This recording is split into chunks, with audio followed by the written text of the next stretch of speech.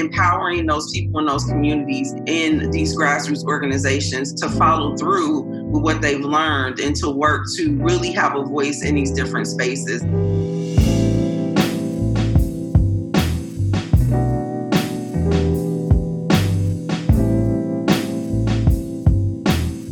Welcome back to A Steep Road to Freedom, the ACLU of Ohio's public education and advocacy podcast for all things bail and pretrial reform. If you've followed us on this journey, you know that there's a growing consensus that bail reform is sorely needed in the state of Ohio. We've heard from the brave voices of affected Ohioans, seasoned expertise of policy advocates, and activists eager to capture the hearts and minds of the public. In the first few episodes, we referred to bail reform as a social justice buzz phrase, a trending topic, which in some states has fallen short on its promise of reaffirming someone's right to liberty and the right of pretrial release. Last week, we spoke with the Juvenile Justice Coalition about how pretrial justice is a juvenile justice issue. And a few episodes back, we talked about how risk assessments are tools to avoid.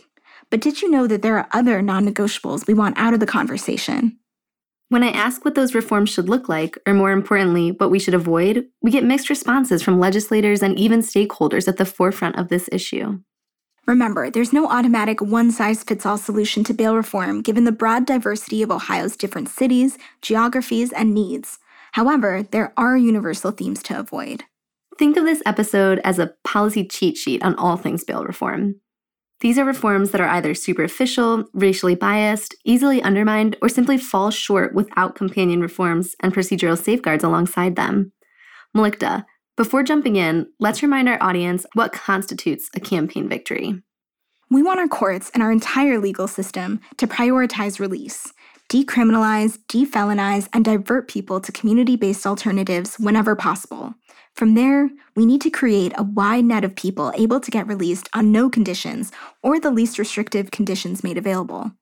When you say least restrictive conditions, what does that mean exactly? Do restrictions still deprive people of their right to pretrial freedom? And what about people who may be serious flight risks or do pose a safety threat to their community? All good questions. In terms of upholding the value of pretrial liberty, least restrictive conditions always start with no conditions at all. The point of bail is release to ensure reappearance in court. And then, from there, depending on the situation, courts should have systems put in place to promote this reappearance, things like calling and text reminders. And research has shown that the vast majority of folks are likely to reappear in court by signing a contract to guarantee court reappearance. And that makes sense if they receive something like a text reminder of their court date a week or a few days before. In the most ideal situation, they would be released with no conditions and no cash bond. And what do we call that in Ohio? Personal recognizance or own recognizance, PR or OR. So instead of relying on a bail schedule, a judge would make a decision to impose conditions if necessary. What factors should they consider? Factors can include a history of employment, their presence or leadership within the community, maybe even locate family members or friends to vouch for that person to reappear. So what prevents someone's defense attorney presenting this information to a judge right now? So, of course, when you're in jail, it poses barriers to readily accessing your lawyer.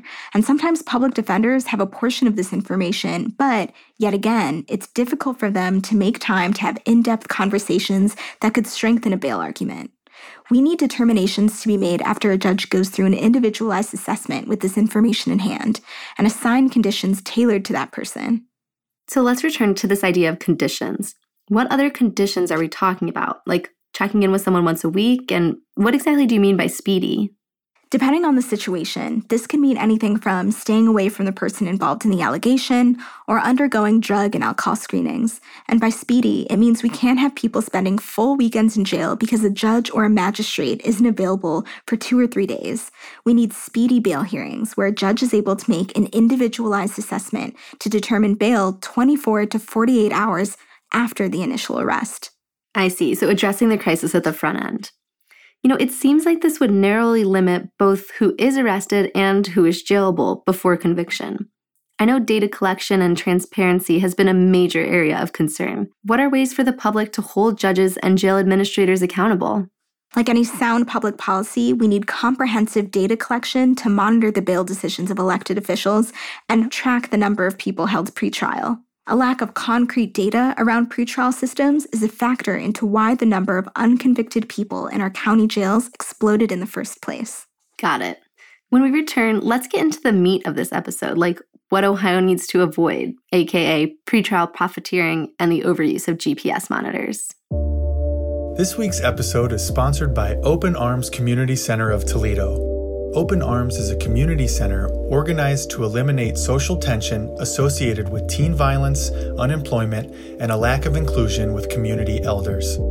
Open Arms hosts a series of meaningful programs and mentorships to bring about positive outcomes that will guide people to positive success. Learn more at openarmsoftoledo.org. Now, back to the episode.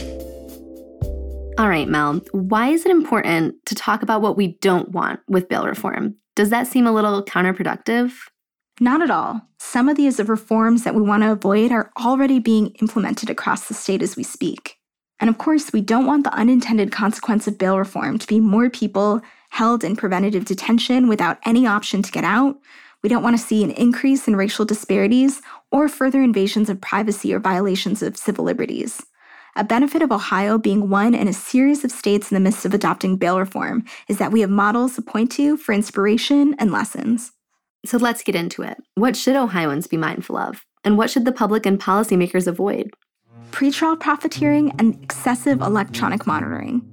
Electronic monitoring is when we force people to wear GPS ankle monitors as a condition of their pretrial release.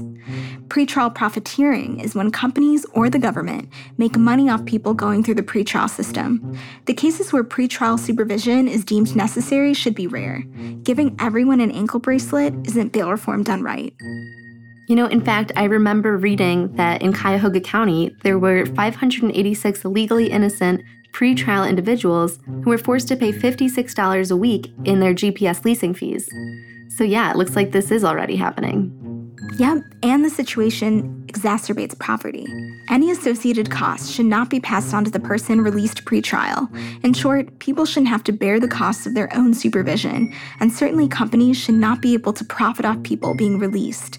Remember, we don't want conditions to mirror that of probation. We don't want to further enrich the system with money extracted from poor and working class people. Who's benefiting from the thousands of dollars on GPS monitors? Who gets the buck, so to speak? There are corporations who dominate this corrections market. Services like reporting and electronic monitoring represents one of the fastest growing sectors of their industry. We don't want to pass the huge financial burden of paying for GPS monitoring fees and the upfront costs to the defendant. I'd like to add that sometimes this financial burden could be more than the court had required for bond itself. Do we have any data or statistical breakdowns of who gets assigned ankle monitors? And also, do people get their money back? They don't get their money back, even if they're found innocent. And judges don't conduct hearings on whether a defendant can even afford to pay for their monitoring before making it a condition of their own release. In terms of hard numbers, the data is not available, but all indications suggest this form of mass supervision, like mass incarceration, disproportionately affects Black people and people of color. What are some of the other flaws of this type of monitoring? Some people on monitors are further constrained by geographic restrictions, areas in the city or neighborhood that they can't go without triggering an alarm. James Kilgmore, a research scholar at the University of Illinois at Champaign-Urbana, has cautioned that these exclusionary zones could lead to e-gentrification, effectively keeping people out of more prosperous neighborhoods. Is there a possibility that the monitor could go off by simply being a few blocks away from an arrest happening somewhere nearby? It sounds like electronic monitoring violates someone's most basic right, which is freedom of movement. Yep, a technical violation could lead someone back to jail. And we can't overlook the stigma of wearing an ankle bracelet. You could lose your job, be perceived as someone under house arrest, all of this despite the fact that you're still technically innocent. And from stories in our research, we know that these restrictions still lead to people taking unnecessary plea deals. What are some other pretrial conditions that create additional barriers during this pretrial release stage? Other pretrial restrictions can include drug and alcohol testing, especially for those whose cases have nothing to do with possession or substance abuse. This has caused severe and unnecessary hardship for people who are legally innocent.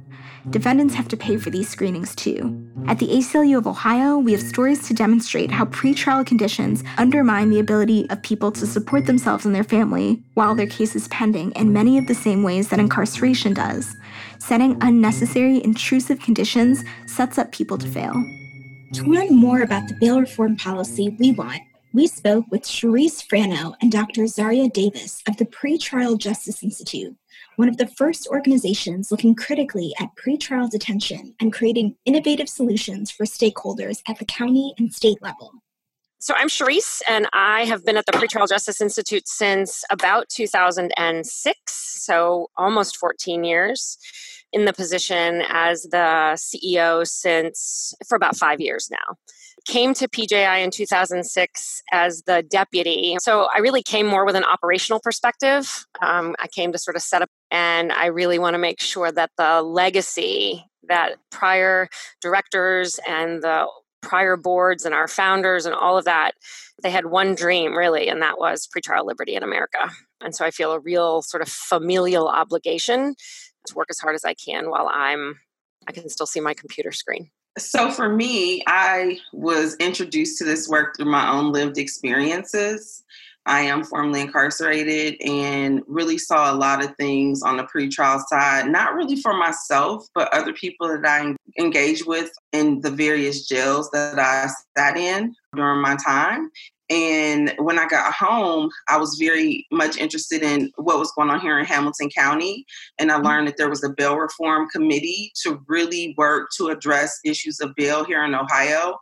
So I started in that space as a community advocate, really working to change what it looked like in my county, understanding, though, that policy goes beyond just my county. And so also doing work on a state level as it relates to making some changes here. I'm looking at, obviously, Criminal Rule 46 and some other things, looking at who we're bringing into office as far as our legislators, our judges, and really have been focused on working with our partners here in Ohio, developing some plans to engage our community stakeholders, since we've been talking a lot with our system here in the state, but also looking at how can we engage the community as well when it comes to pretrial liberties. So you mentioned engagement with the community, and something that I found doing this work with the ACLU is bail reform at first seemed very much driven and pushed by lawyers, policy experts, judges. So when you're talking about incorporating the community vision and incorporating community energy, how do you see PJI's role? And as an organization, what brought you to that conclusion, that understanding that none of this will work without community buy-in and input? So I can start. For at least the 15 years, almost 15 years I've been here, our mission has really been focused on advancing safe, fair, and effective both youth and adult pretrial justice practices. And we've always said that we were working in, maybe not as publicly as we should have, but it always was a decarceral frame for us. The whole point of pretrial reform is that there are too many people who are sitting in jail pretrial, not just on money bonds they can't meet, which forces them to take considerations around plea deals that they may otherwise not take, which leads to convictions, which, also destabilizes and has a lasting impact on their mobility, both physical and economic.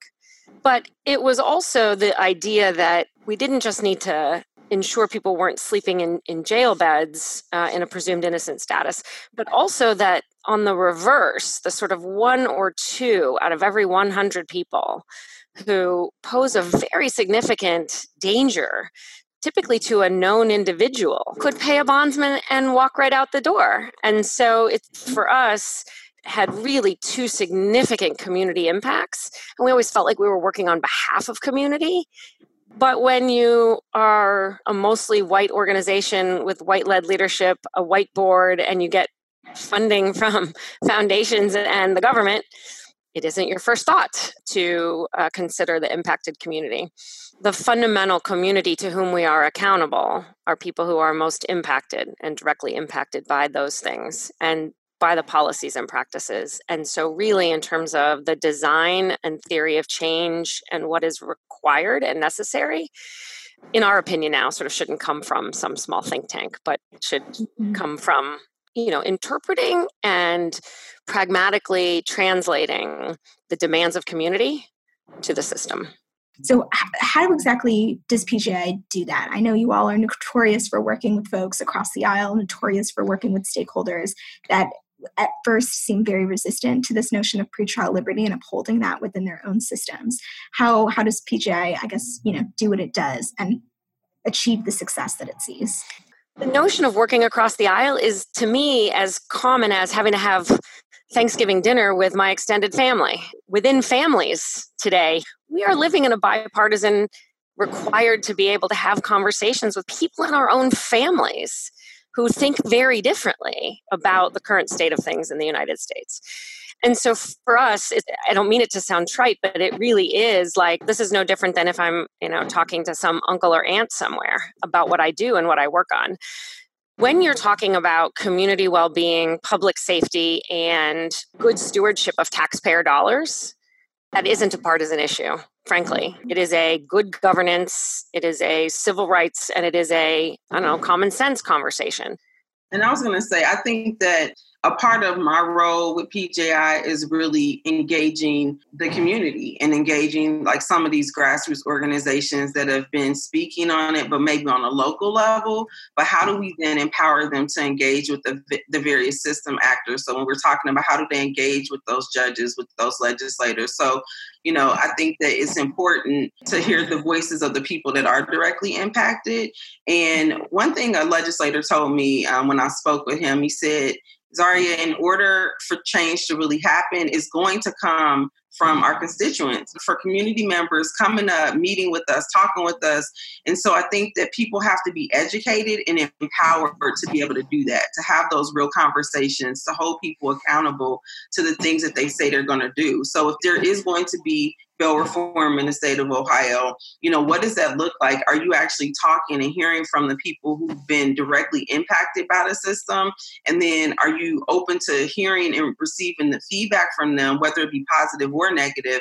And then what are the next steps? And then empowering those people in those communities in these grassroots organizations to follow through with what they've learned and to work to really have a voice in these different spaces. But I think there's a way for people to be able to come together and to have meaningful conversation. And just in talking with our various partners here in Ohio, which, as Sharice just said, like extreme ends, across the board, everyone that I've talked to, every single person has this shared value that freedom should not have a cost associated with it. And so I appreciate the fact that I am able to work with various groups and organizations to really help provide that support for communities and for some of these smaller organizations that are doing the work as well. And I wanted to return back to this idea of messaging.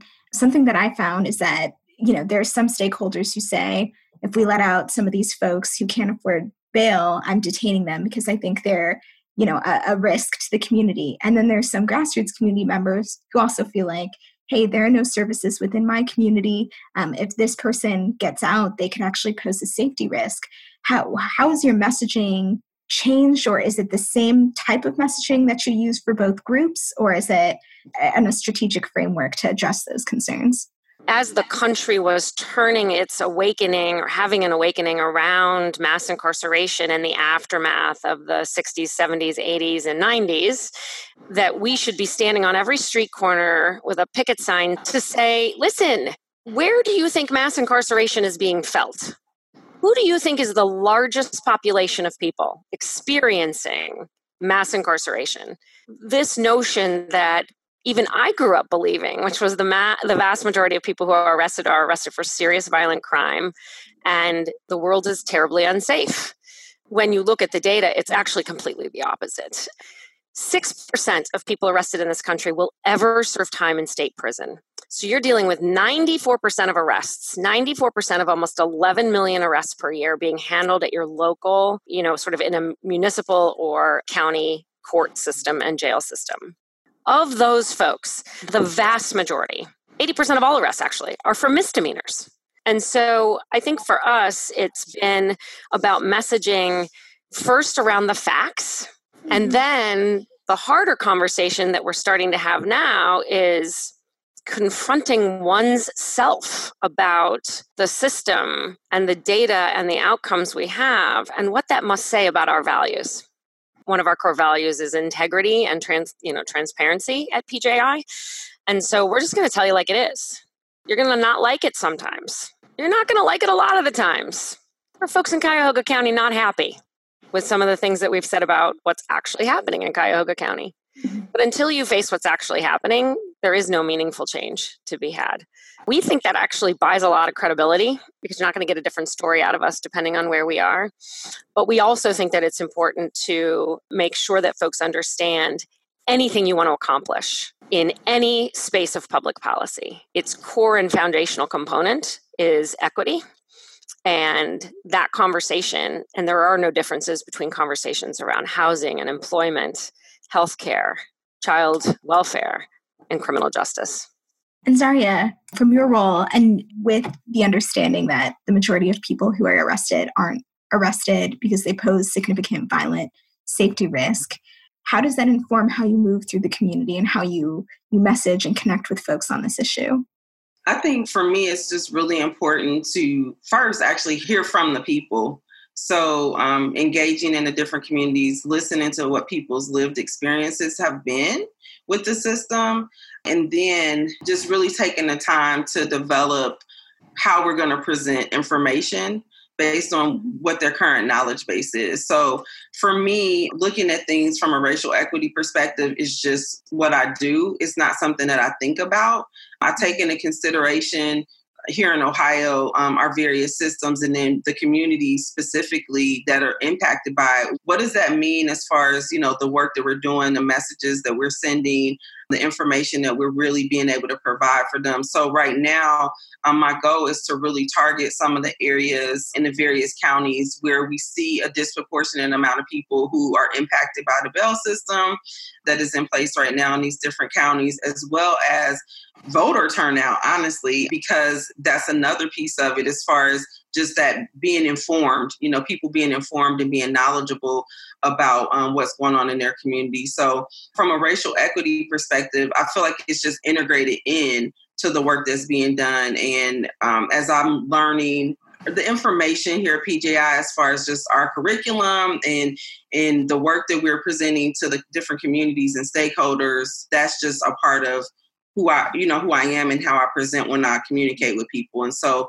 but really, really working with the various community partners and organizations to make sure that people have a voice and feel like they are knowledgeable about this subject matter. Because I think that most people, even within the communities that are impacted, they're thinking, oh, these people must have did horrible things and they must have, went out and committed these really heinous crimes. And they don't understand that the majority of the people that are in the system, as has already been mentioned, are in there for like misdemeanors and really low-level offenses. And so looking at it from that racial equity perspective, but also just looking at it from a systems perspective as a whole.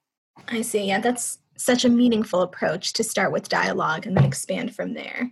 I wanted to go back to something Shri said. You mentioned that in 2006, pretrial justice bail reform wasn't necessarily on the agenda in the criminal justice reform space. So what's next in this phase of pretrial reform, and how do we continue moving the conversation so bail and pretrial reform remains center?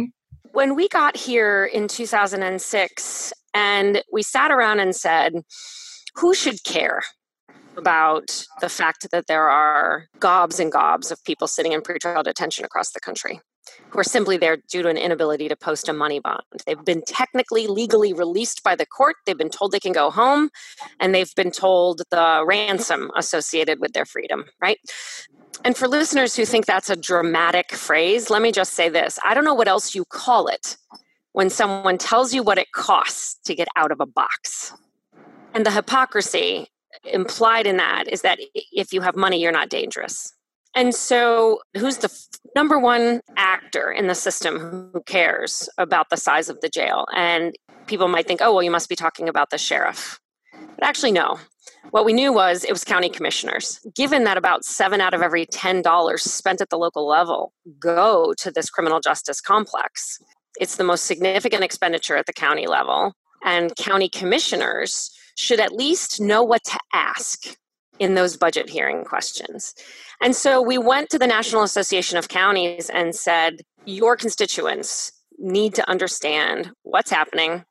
So that's how we started. And Once we began that, we just moved on to other system actors. And then we went to judges, and we went to DAs, and we went to public defenders, and we're just persistent. This is what it is to be from the Midwest. You are a persistent individual who does not like to be told that something can't be done. I mean, in the 2010 census, in my hometown, 24% of people in Canton identify themselves as Black. The median income for a family is $35,000. Many bail amounts are $35,000, $100,000. And so this has a huge impact on people of color and people who are, in the 80% of the US population who barely make enough to live. And there's really good reason to care. So what's next for pretrial reform, for bail reform? For us at PJI, it's about taking our entire organization through an equity transformation, transforming our board, and the impact that will have on our theory of change is something Zaria is already sort of experimenting with in Ohio. That's where we're conducting an experiment about what does it look like to be actually community-led, but still system actor focused. We're going to continue to sort of push beyond the current imagination of pretrial reform, which is pretrial services, and say, can you choke off the expenditures on pretrial supervision and surveillance in favor of investment in community? Really, in terms of investing in communities such that folks aren't coming into contact with law enforcement in the first place. And I was going to say, I just participated in a conference here, and we talked about what does it look like just here in Ohio in general. And a lot of people talked about being able to really wrap around services for people. So when you see that a person is actually in need of assistance, like not penalizing them by keeping them in jail, but what type of services can we plug them into? What type of resources can we provide as we are working to engage across the board and bring people together? Is just, again, going to be important to be in a space of listening and to be willing to engage and hear what the people who are impacted have to say about those experiences. And if you wanted to leave something for our listeners, either resources, some hope, what would you say? I would just say that it starts with the listeners. It starts with the listeners becoming engaged in this space, gathering information, feeling like they have a voice, whether they be community members, whether they be some of the system actors we talked about. We all have a role in this, and it's important for us to come together to really make sure that we are doing the right thing for our communities and for human beings. Excellent. Well, thank you both. This was incredibly illuminating, and I loved hearing your perspective, and I'm sure the listeners will too. What can we do to inform our legislators and stakeholders to avoid the pitfalls of other states like DC and California that overly rely on electronic monitoring or even risk assessment tools? We need to demand state oversight in regards to the expansion of electronic monitoring, the fines, fees, and accurate data collection. Listen to the communities when we talk about the compounded harms of restricted pretrial conditions. This is in addition to calling for procedural safeguards for setting bail, fixing systemic issues in bail setting procedures, data collection, and calling for conditions that are not overly intrusive or unnecessary. We cannot make electronic monitoring yet another purchase of freedom. And often these fees are ongoing, so someone who would be otherwise successful can have their liberty revoked at any time. We need to improve the public's understanding of pretrial conditions and move away from systems that rely on punishment and surveillance instead of support. We need to dismantle digital jails, driving defendants into debt. Thanks for listening. This podcast is a project of the ACLU of Ohio. Don't forget, rate, review, and subscribe. Again, we're your co-hosts, Malik Tamalaku and Selena Cumming. And this podcast would not be made possible without our village of amazing colleagues, Claire Chevrier, James Kosmatka, and Jeff Miller. Music and editing by Dan Rogan. Mix and mastering by Sean Rule Hoffman. Don't forget to follow us on social media. You can catch us on Twitter at ACLU Ohio and on Facebook and Instagram at ACLUOH. Check out our bail website at ohbailreform.com. Thanks for listening.